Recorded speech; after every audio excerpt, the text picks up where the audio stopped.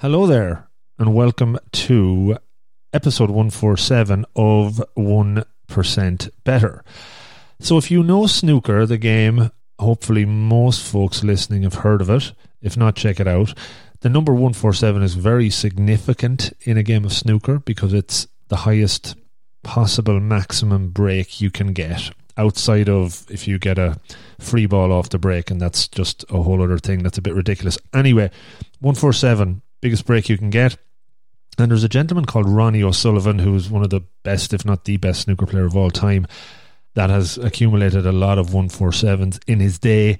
And I was very keen to see if I could get Ronnie onto the show for this episode, because it's the same number as the big break.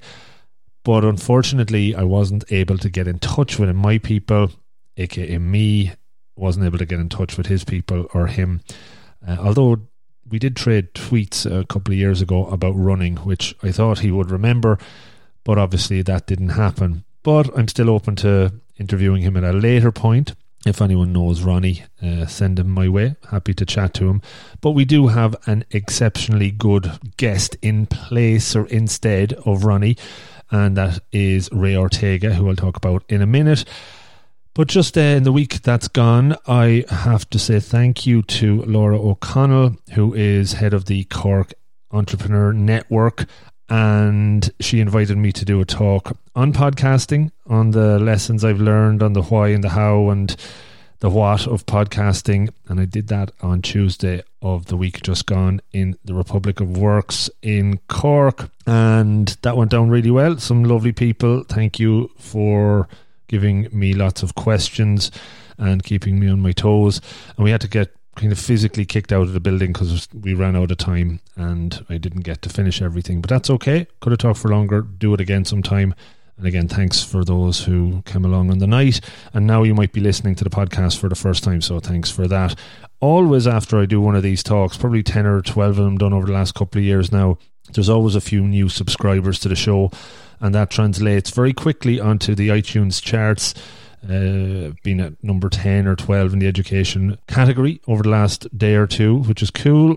As I always say, that is really good when it's done in an authentic way. It means other folks might just stumble across the show and listen to it, and it'll help grow the show. It's the ultimate snowball effect as it starts to roll down the hill, metaphorically speaking, or roll up the charts.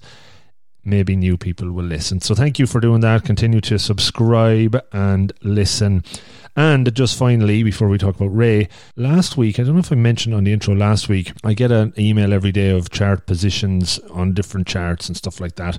And it came back last week and we were number one in Zimbabwe for the episode with Barry Schwartz, which it was kind of funny and interesting. And it did get me thinking about who is listening in Zimbabwe. It could be just one person in Zimbabwe listening, or it could be a few people. If you're that person or people, get in touch. Email me, rob@robofthegreen.ie. I'd love to hear from you, what you thought of the episode, and we'll take it from there. Maybe we could do a live show in Zimbabwe at some point in the near future. Who knows? But ultimately, yeah, subscribe to the show. That helps with the rankings, and I would really appreciate it. Okay, so this week's guest, Ray Ortega, aka the Podcast Helper. He's a podcast producer. He's big into audio, video content creation. He has his own website, rayortega.com, and very much a creative soul. I found Ray online myself when I was figuring out how to do a podcast interview using a mixer and somebody on the other side of the world using Skype and getting the sound right and whatnot. And we talk about that on the show. But from there, I've been following him the last few years, learned a lot from him. The content he creates, very interesting, but his manner and style and the way he does it is really cool. So he's somebody I was looking forward to talk to for a while and understand what makes him the creative soul that he is and how he persists with that. We talk about being a recovering perfectionist and when good enough is good enough, something that comes up a lot on the show, I guess. We talk about the history of podcasting, deep diving into his career as a podcaster, initially as a passion, and now it's a full-time job for him, as well as continuing to be a passion. Very much a dream job. Lots of interesting stuff, lots of great tips on how to podcast, things I've learned from Ray in the last week or two since I did the episode recording that I've already applied. So whether you're interested in podcasting or not, there's some really good stuff in here around creativity, dealing with the challenge of being productive versus just deep diving into the creative works that Ray certainly can do. As we would say in these parts, Ray comes across as a very sound guy, a very nice guy. That's what we would say. Not only is he a sound guy, but he's also a sound guy, if you know what I mean, because he does a lot of stuff with audio. So, okay, I'll kind of leave that one there, and I will hand it over to the conversation with myself and Ray Ortega. Links in the show notes, website, all that good stuff to follow Ray, Podcast Helper, on socials. And I hope you enjoy this one. Good luck and thanks.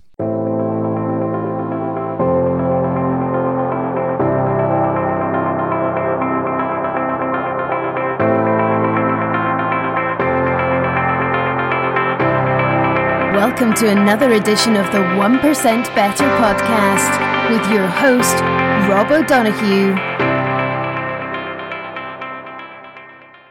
Hey folks, welcome to another 1% Better episode, and I am recording this one at 5:40 a.m. on a Wednesday morning, and I normally get up that early, don't normally talk that early, but for this one, it's a special occasion. I'm talking to a gentleman that I've been following online for a number of years.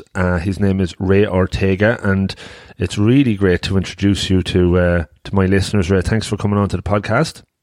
Rob, thanks so much for having me, man. Ray Ortega is the podcast helper, right? Is what your handle is on Twitter and on your YouTube channel. But I think there's a whole lot more to you than just a podcast helper, right? Would that be fair to say? Yeah, I mean, you were just asking me about YouTube and my videos, and I basically am audio and video production. Anything that has to do with that. It doesn't have to be a podcast. That's one medium. A lot of profiles, I'll say I'm an audio video producer who specializes in podcasts. Podcast is really where everything kind of took off for me. So that's kind of how I deliver that message. But yeah, it's definitely more than that, I would say. But I love both. I think I actually started with video and a video podcast as well. So it was video first before audio only. Video podcasts are those, that's kind of sometimes when I talk to people about podcasting and they ask me, do you do video? Don't know how to answer that sometimes. Can a video be a podcast? Yeah, for sure. Video podcasts are, in fact, they were, I would say, more popular, I think, than audio podcasts in the beginning. So yeah, if you can put a video, an MP4 into an RSS feed. So a podcast can actually be, I used to joke that I am the number one PDF podcaster in the world. And that's because you could have a podcast and just deliver in a podcast feed PDF files. Most people don't know you can put PDF files in there. And that's a joke, obviously. But yeah, video podcasts, audio podcasts, there's still plenty of video podcasts. Now, YouTube came along and pretty much took over the video space. And then audio, for a lot of reasons, became the preferred I would say the more popular format when you talk about podcast consumption. But I've done several shows of my own and work that did fairly well. And in fact, I still think there's a lot of value in, if you're a video producer, in putting it in a podcast feed, because you're missing out on a lot of views if you don't. No, that's so true. When I think I found you online, it was around the time I bought my first mixer, and it was a Behringer. And just for listeners, we probably will get into a bit of a techie, podcasty chat here, but try to not go too deep on it. But the idea of a mixed minus was something that I had no idea what I was trying to do. And I think that's where I found one of your first videos that really helped me kind of set that up and be able to do interviews like this with somebody on the other side of the world. So thanks for that. When you're putting your content together, I suppose where do you kind of come up with the ideas for what's needed? Is that something you just put questions out and put it together from there, or is it just stuff that you run into challenges yourself and figure others will get value from this? Yeah, probably a lot of the latter. It's that I have a question and I answer it and then I share it, right? And so that's the way I got into podcasting. I wanted to know, how is this done? How are people creating audio and video content and then ending up on iTunes? At the time when I got started, it was still called iTunes. And of course, it still exists, but it's now Apple Podcast if we're talking about podcast specific. And then after a while, it became something I was sort of an expert in because I was early on and there wasn't a ton of information about it. But I also feel like that if I don't share what I learn, it's kind of wasted. It shouldn't just be for me. And I feel like I have a way of being able to translate things, probably because it takes me quite a while to learn something. I feel like I'm fairly dense when it comes to something that I need to know. And so I feel like I can explain sort of harder technical stuff to people who are not necessarily technical people. And like you said yourself, the mix minus video, that's an interesting one because that process of setting up a mix minus, by the way, we don't have to worry about that anymore because we're both using the Rodecaster Pro, which does automatic mix minus. So there's a couple of those for you. If you're getting into this and you think, oh, I don't want to learn that, it's now done for you. So much easier than when you and I started. But that video, there were a ton of videos about mix minus on YouTube. And what I noticed is there was nothing out there that was good, nothing that was succinct, nothing that sort of made this complex terminology simple. And so I kind of pride myself on high production value. And so I tried to make something really nice because what I saw out there was someone grabbing their cell phone or webcam and it was moving all over the place as they shuffle around the mixer and try to show you stuff. And for me, it just wasn't conducive to learning. Sure, they got the point across. And, I'm saying this because if you're thinking of content and you see a lot of the content that you want to make is already out there, but you still see a need in that content, I saw very much a lack of quality. I made it anyways, and I just made it to make it. And that video, it's so funny that you say you sort of found me that way because I have been recognized at podcast conference and stuff so many times for that video, more than my podcast.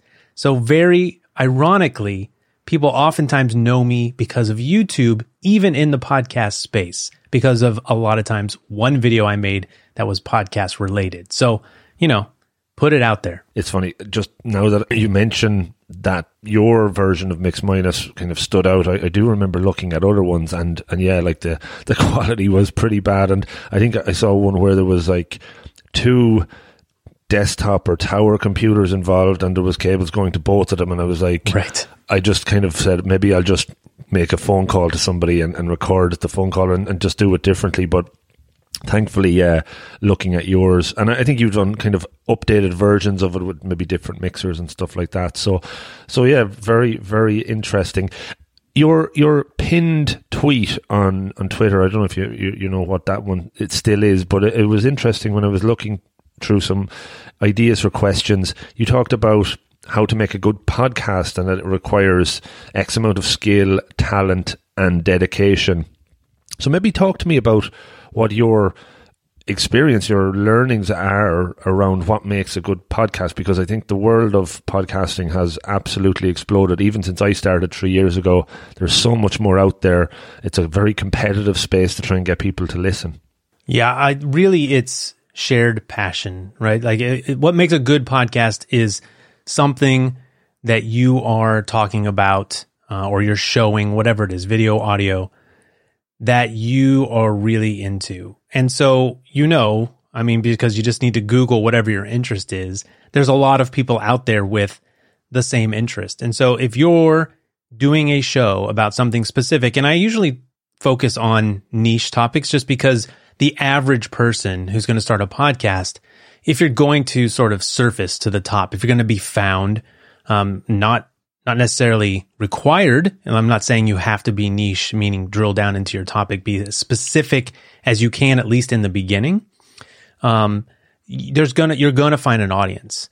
And so if it's something that you absolutely love, people will see a space get hot like Bitcoin or something, and they might start a podcast and they think, oh, I can be the number one Bitcoin podcaster because it's really popular. And you might have some interest in Bitcoin, but if it's not something that you would normally sort of read about every day, if you're not following people on Twitter because you just want to keep up with this stuff, if it's not your hobby, like in your spare time, then it's not also something I would start a podcast about, because it's ultimately not going to be good because it's going to come through you that it's not good. Most likely you're just going to stop podcasting. So as long as it comes from inside some true place of of interest and passion, that makes a good podcast. Now, obviously, there are two factors here that when we say good podcast, we could talk about audio quality or video quality, but I am just talking about the single most important ingredient, and that's having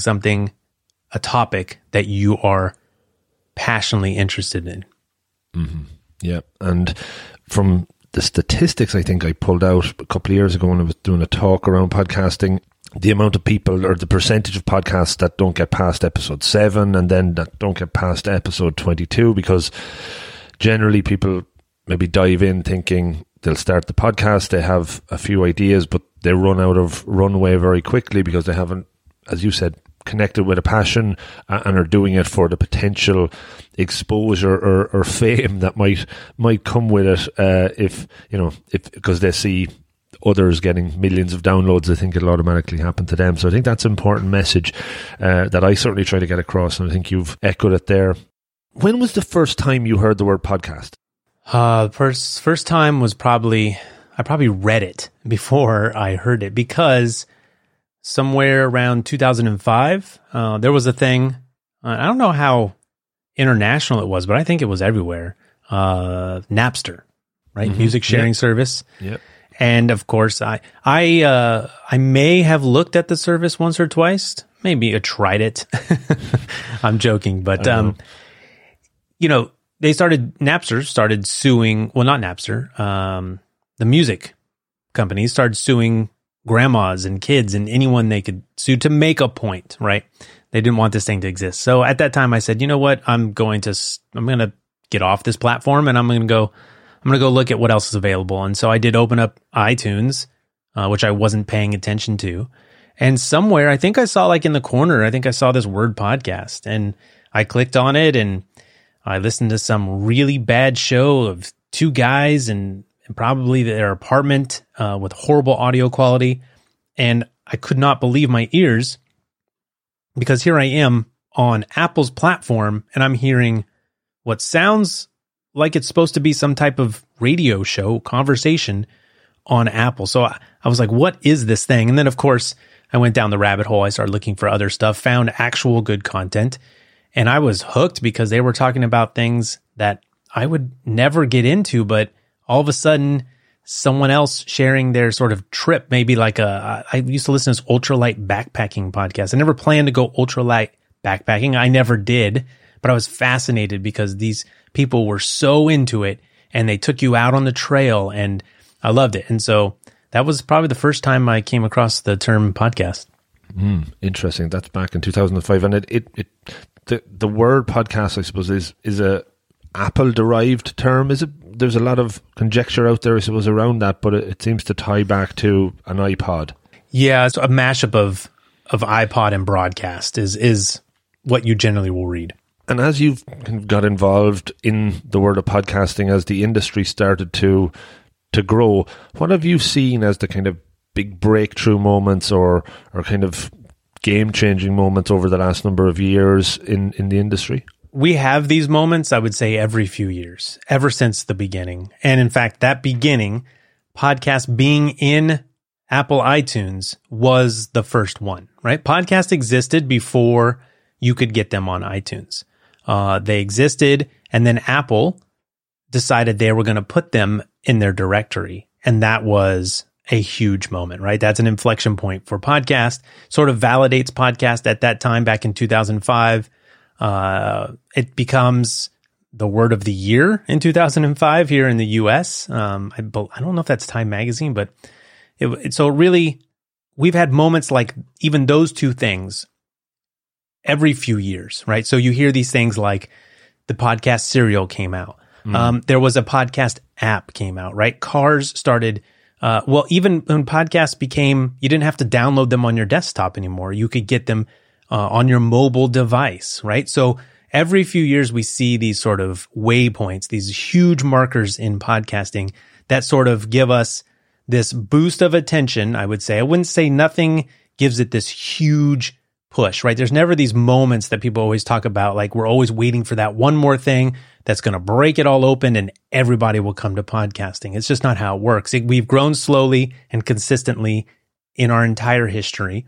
What what comes and goes is the attention, the focus. So every few years, you'll see media gather around podcasts and talk about it and say how big it is and how it's the golden era and the gold rush, all these things, right? And then it goes away for a few years and it comes back because one of those moments hits again. But those help us grow. And over time, we're now at, a lot of people listening to podcasts, and a lot of people now make their living off podcasts because the audience is there. If you have a good show that really speaks to someone or enough people. And, that's the thing too. It doesn't have to be 1 million people. It could be 1,000 people. Your listenership can be small. It's more about, how much are you actually reaching your listeners, right? Do you need 1 million people to listen because you have a CPM ad that pays you $10 per 1,000 listeners? Those shows are going to need a lot of people. But, if you have 1,000 listeners and you talk about, maybe you have a car podcast. I have friends locally who have a podcast about cars, and maybe they have a deal where if, someone buys a car, they get a piece of that, a much bigger affiliate deal. They need a lot less people to reach to make the same amount of money that someone might need if they're using traditional type advertising. Sure. No, that makes sense. And it's good to hear that the different kind of angles that people can, make a living or make some sort of hustle off their content. Taking it right back, Ray, just when you were growing up, what was your passion? Was it always in the kind of areas of audio and video and you like to play with that sort of stuff?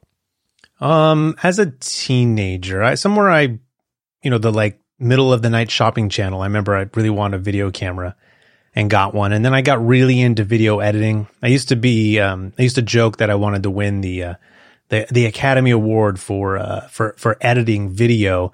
And I always thought it was funny because the people who would win that award would get like a picture or like in between the commercials and that was it.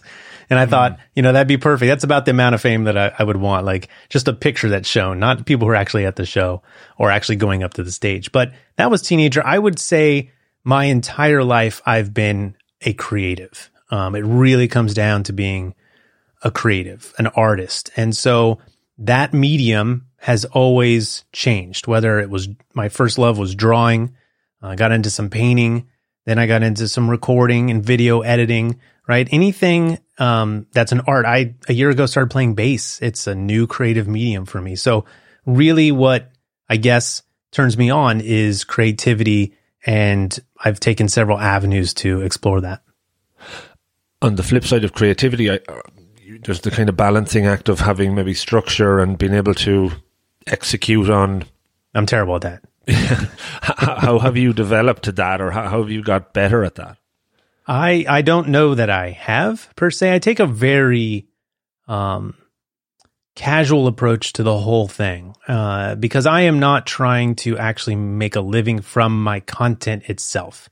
It does make money, but most people think I make my money from my podcast and even YouTube or the content. And most people know me because I make content, and they also think I make money that way, which is I do, but not a living.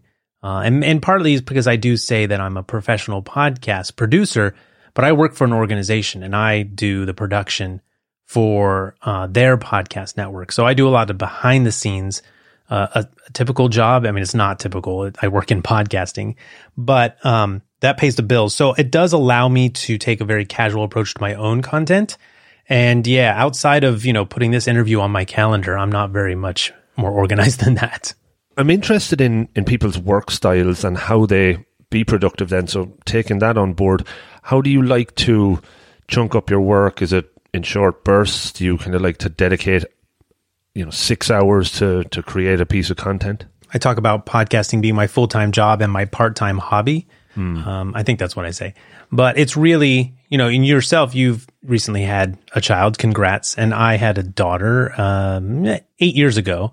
And that changed things dramatically because before that, all my free time after work, whatever work that was, I've done several different things before I was even in podcasting. And actually, when I started podcasting, I was working in a regular, like a retail type job. And all my spare time went to that because I was also just like had this creative fire just was like going crazy. And I was trying to do more with it. I mean, anytime you start something, there's a lot there, right? But I've been doing it for like 15 years. And so, especially after my daughter came along, you have less of those free hours. So, I just fill maybe a couple hours a day with doing some type of content. My only sort of way of pushing myself, the only thing I really push is to have something. I should always be editing, basically. I should always have something to edit. Now, I do Podcasters Roundtable. It's a fortnightly show, every 2 weeks. And I do that show with a couple co-hosts that maybe, if your listeners know about podcasting, Daniel J. Lewis and Dave Jackson, big names in sort of my niche circle.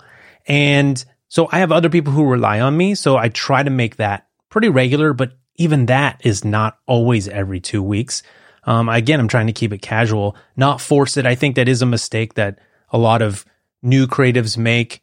A lot of new content creators really force it in, content creation in, when they're just not, they just don't have it. They need a day off. But everyone's afraid to take a day off, but really nothing's going to happen.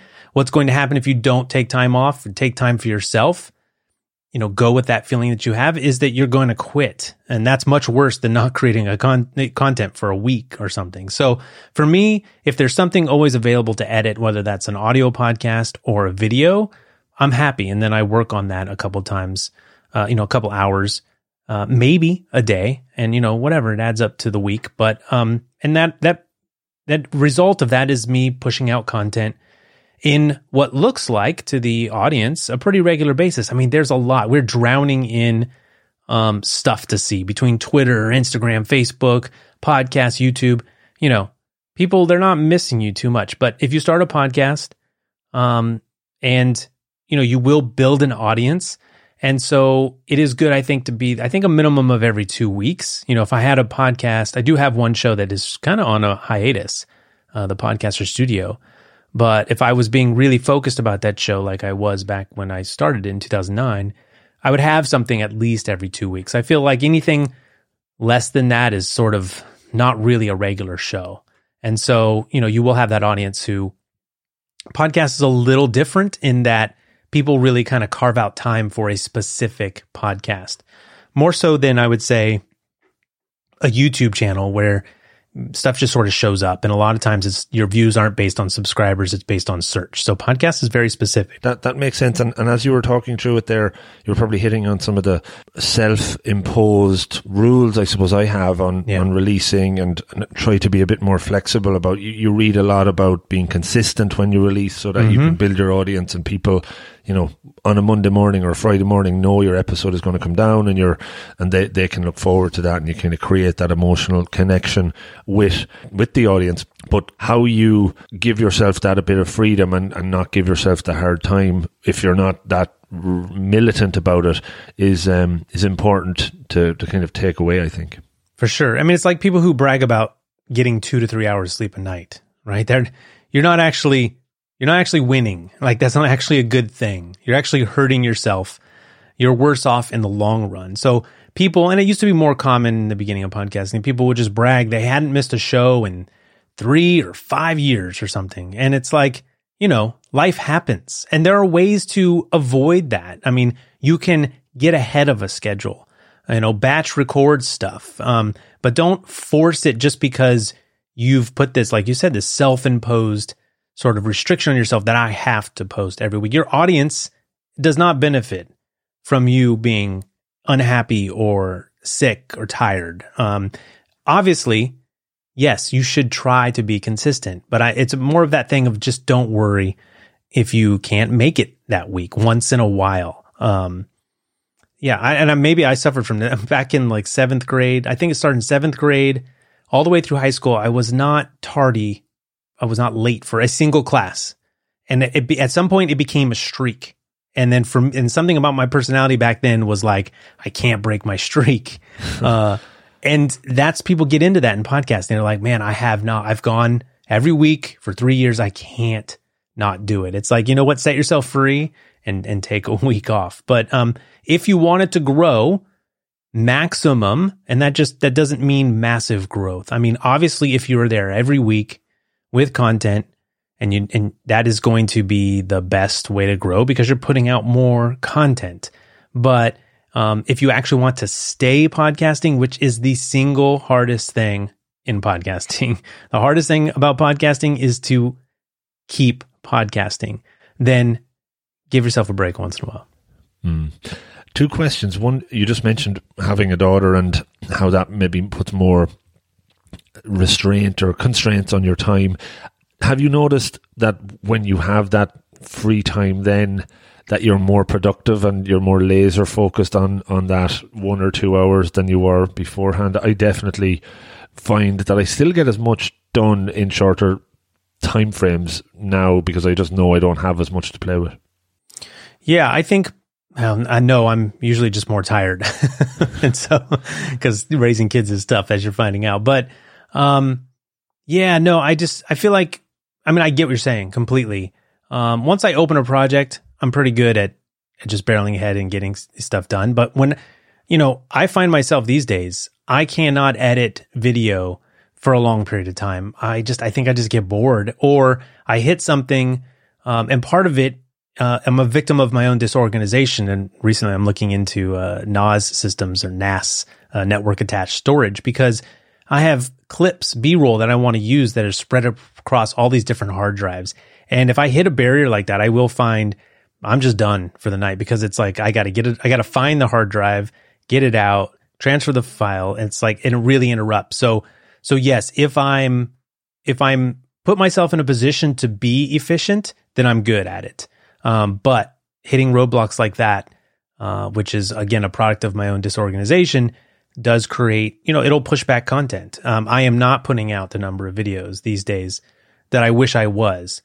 But I also realized, again, it comes down to, it's sort of a work-life balance. And I'm talking as someone who's 15 years down the road of doing this, that, it's not going to make the difference. Like getting one more video out this month is not going to make the difference, because I'm, again, not trying to make money, the kind of money I need to support my family.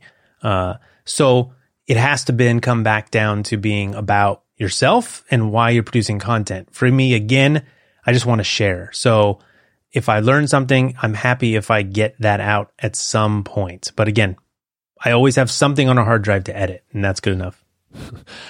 You just said two words, good enough. And that's my next question.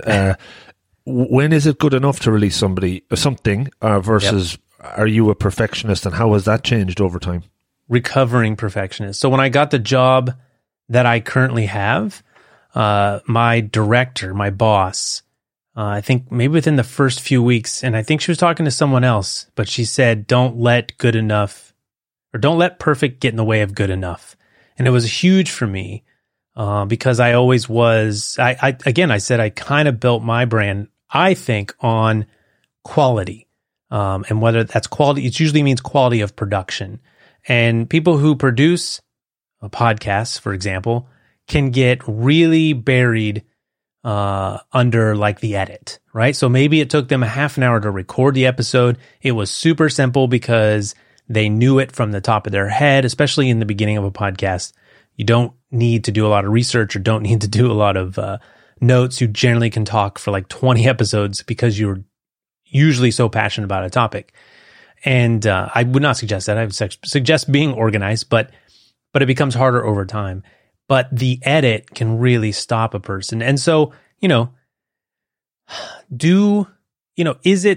is really tough, because I always say that when you do a podcast, typically you're the producer, the writer, the host, the editor, the marketing department, you're all of it. And we are the single worst people to be working on our content because artists, creatives, people who make content usually are their own worst critics, right? And so that makes it really hard to sit there and decide this is good enough to let go.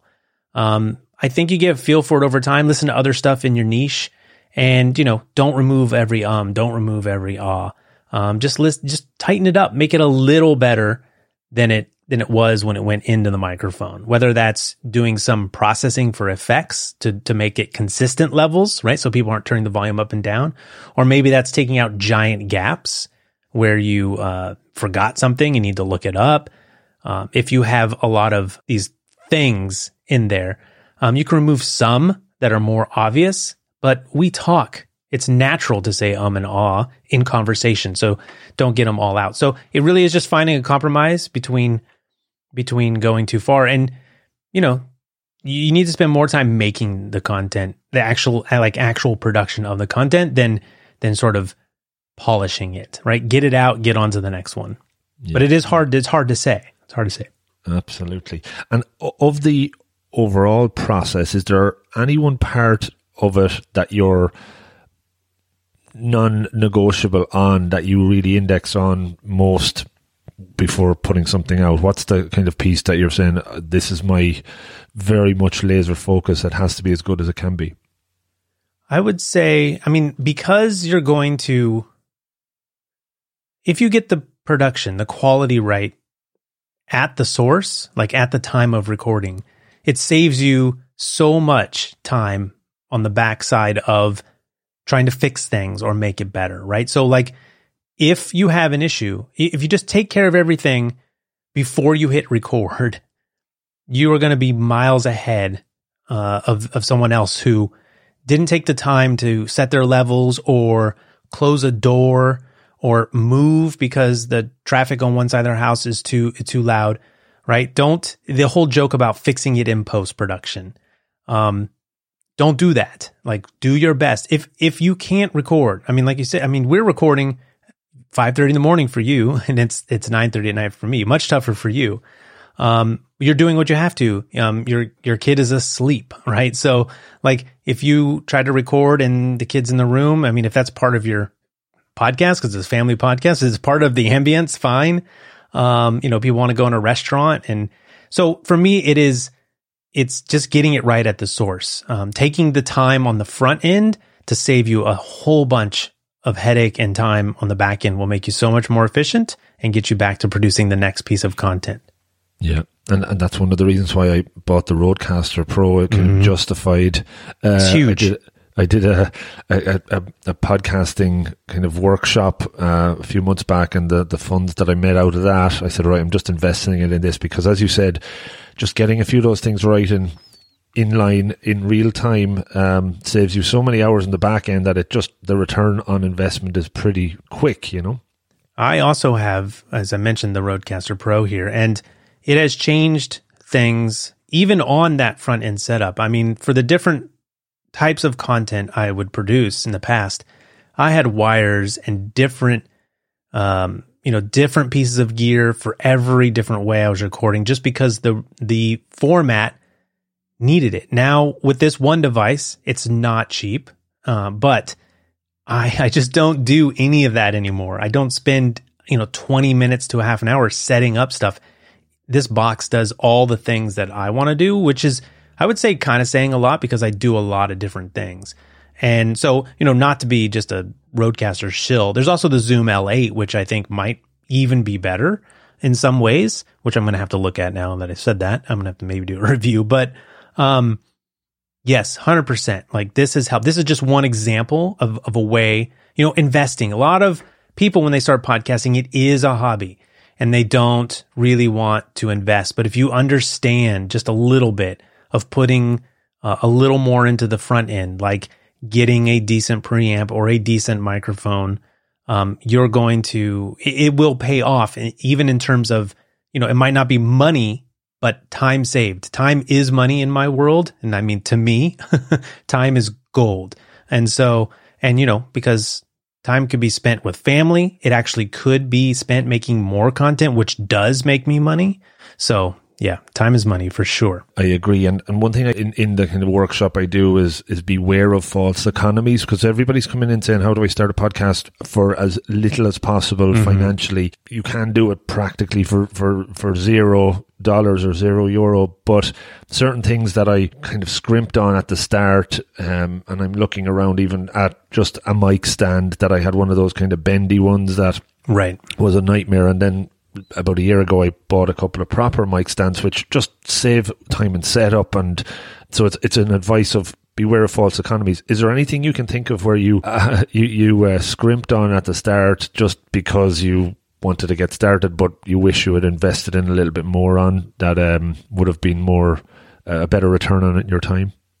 Yeah, sure. I mean, even when I started an audio podcast, like I mentioned, I did a video podcast before I did audio only, which they are different worlds. They require different types of gear. And I started with the classic blue Snowball. It's a USB microphone, and it was fine. But had I spent a little more time, and I did because it was part of the show, was me learning. But had I spent a little more time, maybe either looking into a better mic and a proper interface, my audio would have been much better from the get-go.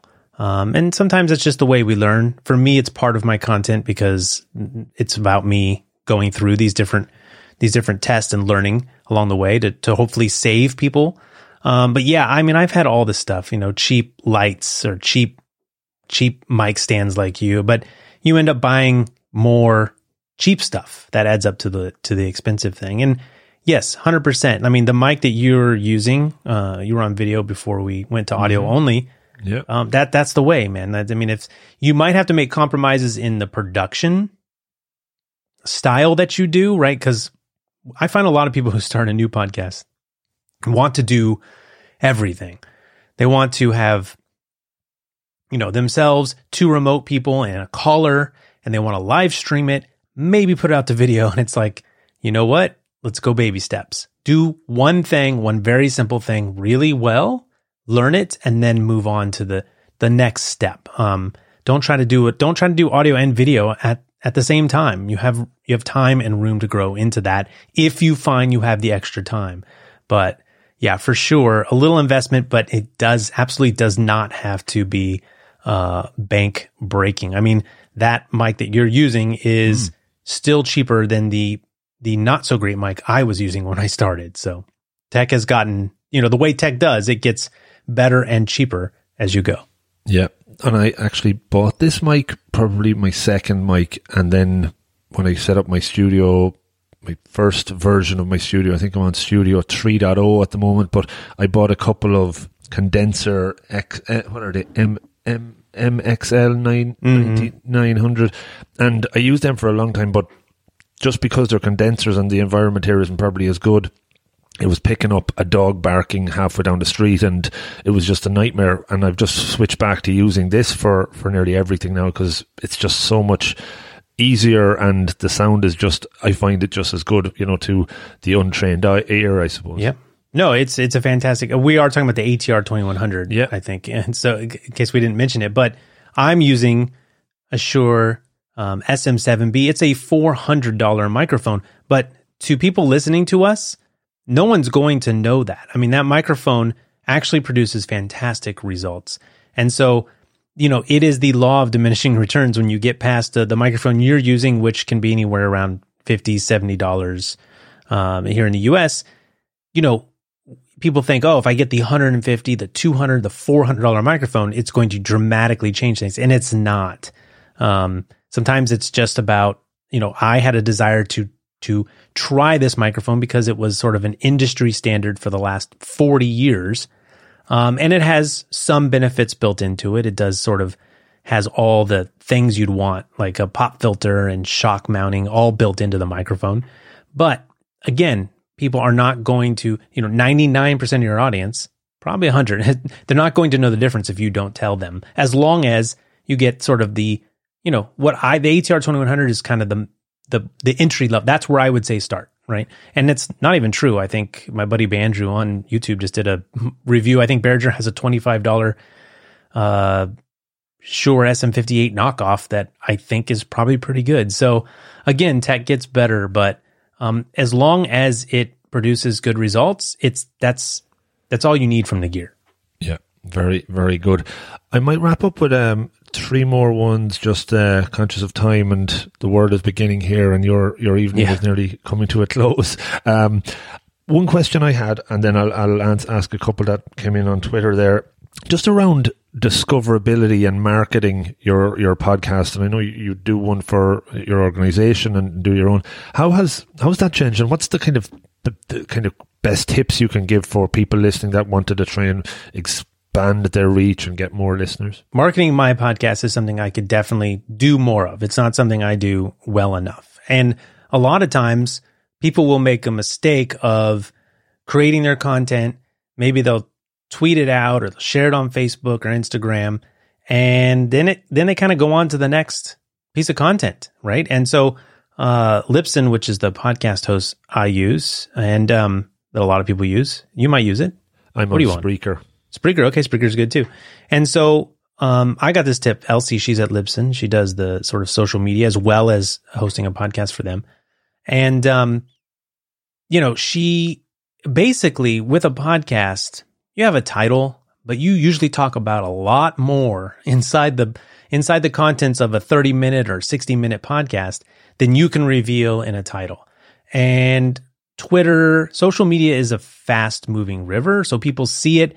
If it does not hit their interest, they move on.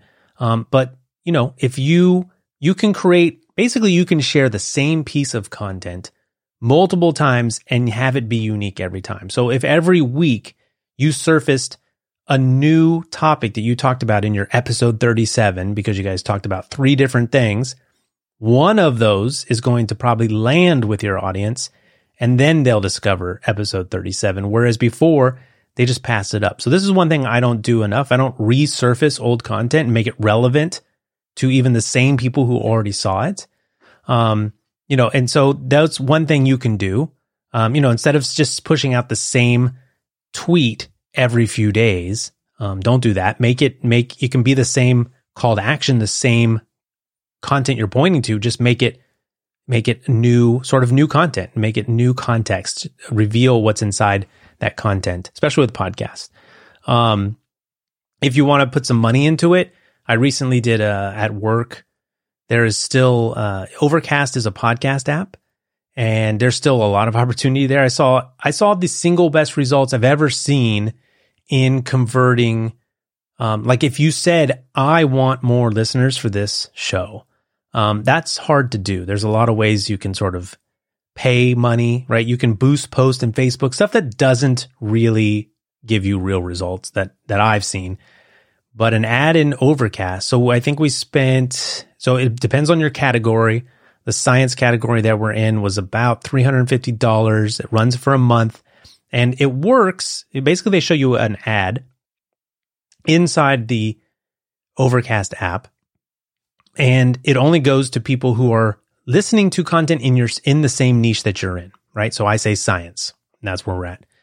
And it runs for a month, and Overcast said that we might get 85 to 100. I think we got 130 subscribers in 1 month's time. That's insane for a super niche podcast. And it worked out to be like $3 per listener. So that opportunity still exists. I think that price is going to go way through the roof when people understand that exists. So it's good to get into it now at 2019, 2020. We're on the precipice here of 2020. Super value. Then that assumes that you have a budget, right? So the place I work for has a budget. I may not go out and do that for my own podcast, because spending $350 is much harder to do. But again, I've never seen any kind of return like that. And so I'm hoping that, I know Marco, who does Overcast, is he's great, and he's done a great job with that app. I'm hoping that, Spotify and Pandora, I'm hoping they all take a cue from this, maybe even Apple. Because it really does work, because it makes sense. People are already in a podcast app. They're seeing it in a niche they're interested in. All they do is press, is press the little banner while they're listening to another podcast and hit subscribe. And I've looked into the numbers, and we're retaining. The big deal is that we're actually retaining. So it's not like a typical banner ad that you get a lot of clicks. Nothing really happens. No one buys anything. I saw the Overcast numbers go up over the last few months by almost the amount of people who have subscribed. So we probably retained, 70-80% of those listeners are still listening to new episodes. That's very interesting. Yeah, no, I'd definitely look into that one. Good call out there.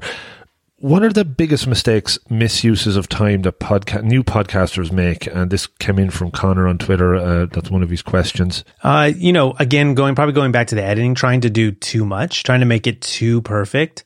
If you know some basic principles of compression and EQ, and there's even, there's a site like, if you don't want to learn all the post-production stuff, because it's only fun if you are interested in it. Most people who produce a show are not interested in that part of it. Auphonic.com, AUPHONIC.com will sort of do this for you. And it'll level out your levels so that people, to get you and I together would sound equal, right? So people are like, oh, I can hear Rob fine, but I can't hear Ray very well. Super drag and drop, right? Get you out of the edit and on to the next piece of content. People probably don't do enough planning and organizing, right?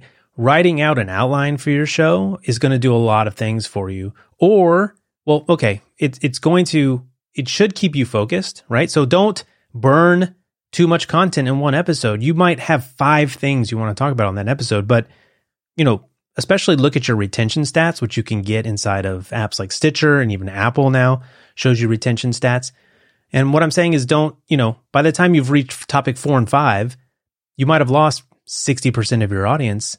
And they'll never hear it. So, and you're actually taking what could be 3 episodes and making 1. And I'm not talking about time and ideal lengths of podcasts. I'm just talking about being focused. It definitely helps in your efforts to market things. It helps in your efforts to even produce things. If you can make 3 episodes instead of 1, it makes it a lot easier to be ahead of the content and miss a week if you get sick. So putting more time into planning and also making an outline will also keep you focused in that recording, right? It's okay to go off topic a little bit, but it'll keep you focused. It'll bring you back on topic if you go off topic. And that outline is going to help you big time when you get to the show notes section, which is the bane of my existence. It's probably the miserable part that most podcasters hate. Ideally, you're going to write some show notes, which is a blog post, almost essentially a blog post for your stuff. So it helps with search engine optimization. It just helps the listener, get more context and find you. So, doing an outline, putting some content, into that before you start is going to help you when you get to that stage. Cause I found myself making the mistake of, I just record. I just hit record and talk for an hour about a topic that I have. And then I've got to edit that whole thing. And then I'm writing show notes as I edit. And that is a super inefficient way to do it.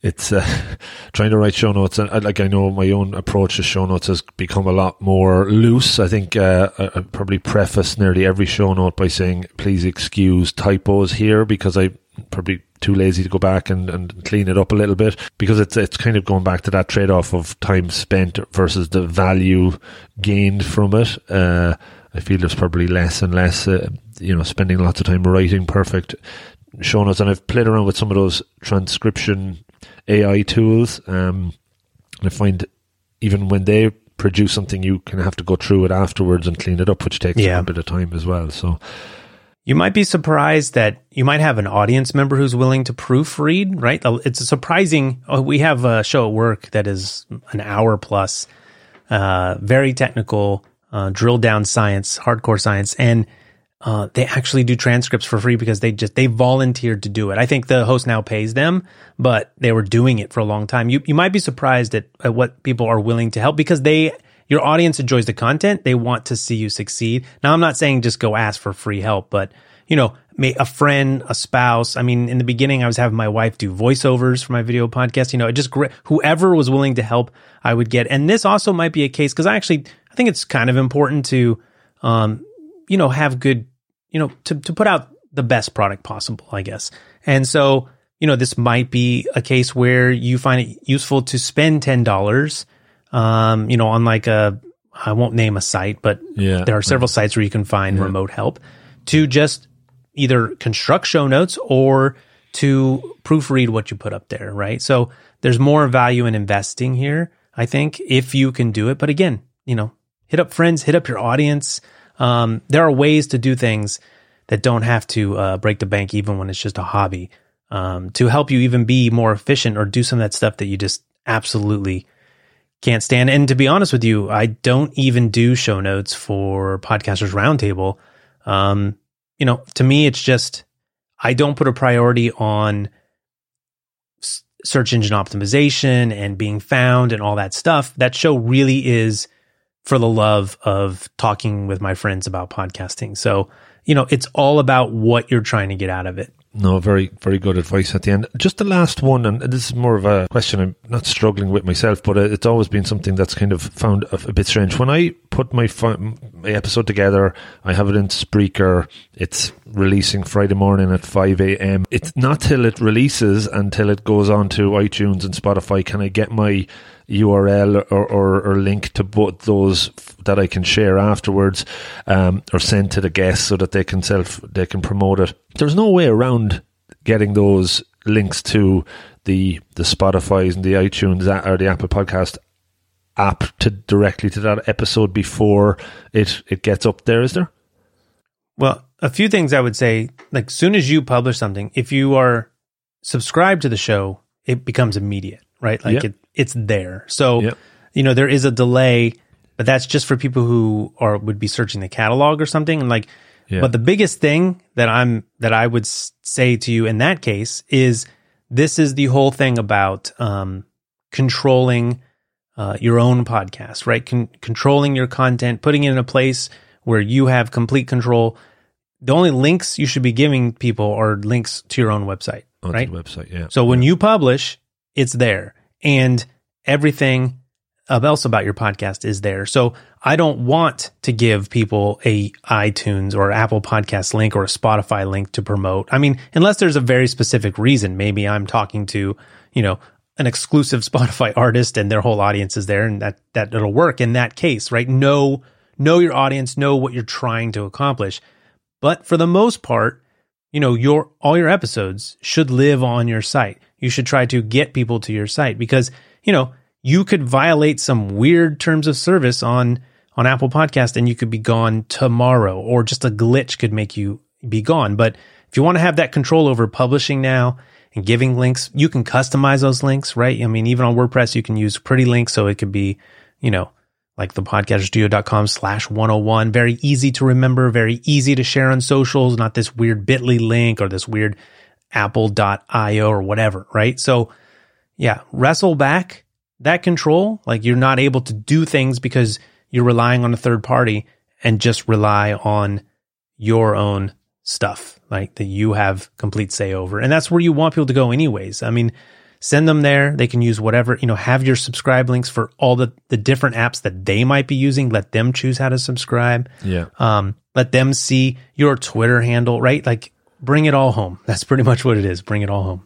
Yeah. No, that's good. I think it's purely out of habit more than anything that every time I release an episode, I would put my website link for the episode and Spotify and Apple Podcasts, just because it's probably the three that would be the most used. But yeah, definitely. And obviously going on to the episode page on the website, there is links to all the apps from there as well. But just something of interest, a selfish question to for sure, to end up with there.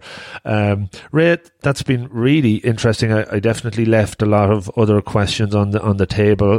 Maybe in the future we can do another one, but I was really looking forward to chatting to you, and it definitely was a really interesting insight, and thanks for sharing so much, and hopefully your IPA beer helped you get through that as well. It's a good way to wind down the evening. I didn't finish it because the conversations has been that great, so thanks for having me. To anyone who's still listening this far to me ramble, I super appreciate it. Good to meet you, and thanks again. I'm flattered that anyone wants to talk to me on their own podcast. So I'm very excited to participate, and thanks for getting up at the crack of dawn so that I don't have to. There's no dawn here yet. Believe me, it's still pitch dark it's out. That bad. Oh. It's Ireland. It's Ireland in the winter. We're lucky to see the sun at any time for the next few weeks. But just to wrap up, just how folks can get in touch with you. I'll obviously have links on the show notes that I'll do perfectly this time. But you want to call out how to get in touch? Yeah, Ray I'm sorry, I was going to give my email because I'm so used to work and giving emails. RayOrtega.com is where you basically would find all my stuff, right? You can jump off from there to any property I have. I'm podcast helper on most platforms, right? So Instagram, Twitter, those are my two favorites. So if you really want to get in touch with me, the direct messages are always open, but send a public tweet, whatever, say hi. I answer questions, right? Rob, you say a lot more questions anytime, man. If anytime you want to do it, tweet me, whatever it is. I love answering questions. That's how I got the podcast helper handle, I guess. Also because you can't get my name everywhere because it's pretty generic. But yeah, podcast helper, most places, and RayOrtega.com for all the other content that I make. Brilliant. Thanks so much, Ray. I do really appreciate it. It was great to talk to you. Thanks, Rob. So this is the outro of the podcast, guys. You got to the end, and that is great. Please hang in here for another couple of minutes. I know most people won't, but maybe there's something here of interest. So check this out. First off, thanks so much for listening to this one, as well as maybe the 100 or so that's gone before it. Why not check them out if you haven't already? There's lots of good stuff in there. The whole podcasting journey for me has been a huge learning, and I'm trying to help you guys learn and improve as well. So much has changed over the last few years since I started it. I've really realised lots of the goals that I put out there, and then realised so many unexpected benefits as well. And I think anytime you take on action towards a goal, you're going to pick up lots of things that you didn't expect along the way, and hopefully they're good things. In this particular episode, was there any one or two things that jumped out? Maybe you could take a pen and paper out right now, because this is something that you might think of during the episode but never do. Do it now. Take it out. Write down a goal that you're going to set yourself as a result of something you learned from this episode. Put a plan in place and then work towards it, applying yourself deliberately over time. Take ownership, build a habit, improve, get 1% better, share accountability with somebody you know in a buddy system, and learn and grow and improve. That's what it's all about. That's my, hopefully, inspirational piece done. Other areas to note: check out the website robofthegreen.ie. You can consume everything there for free. There is obviously the podcast, there's video 1 Minute Monday clips, there's articles, not enough, but I'd like to put more there. If you're interested in putting one there, let me know.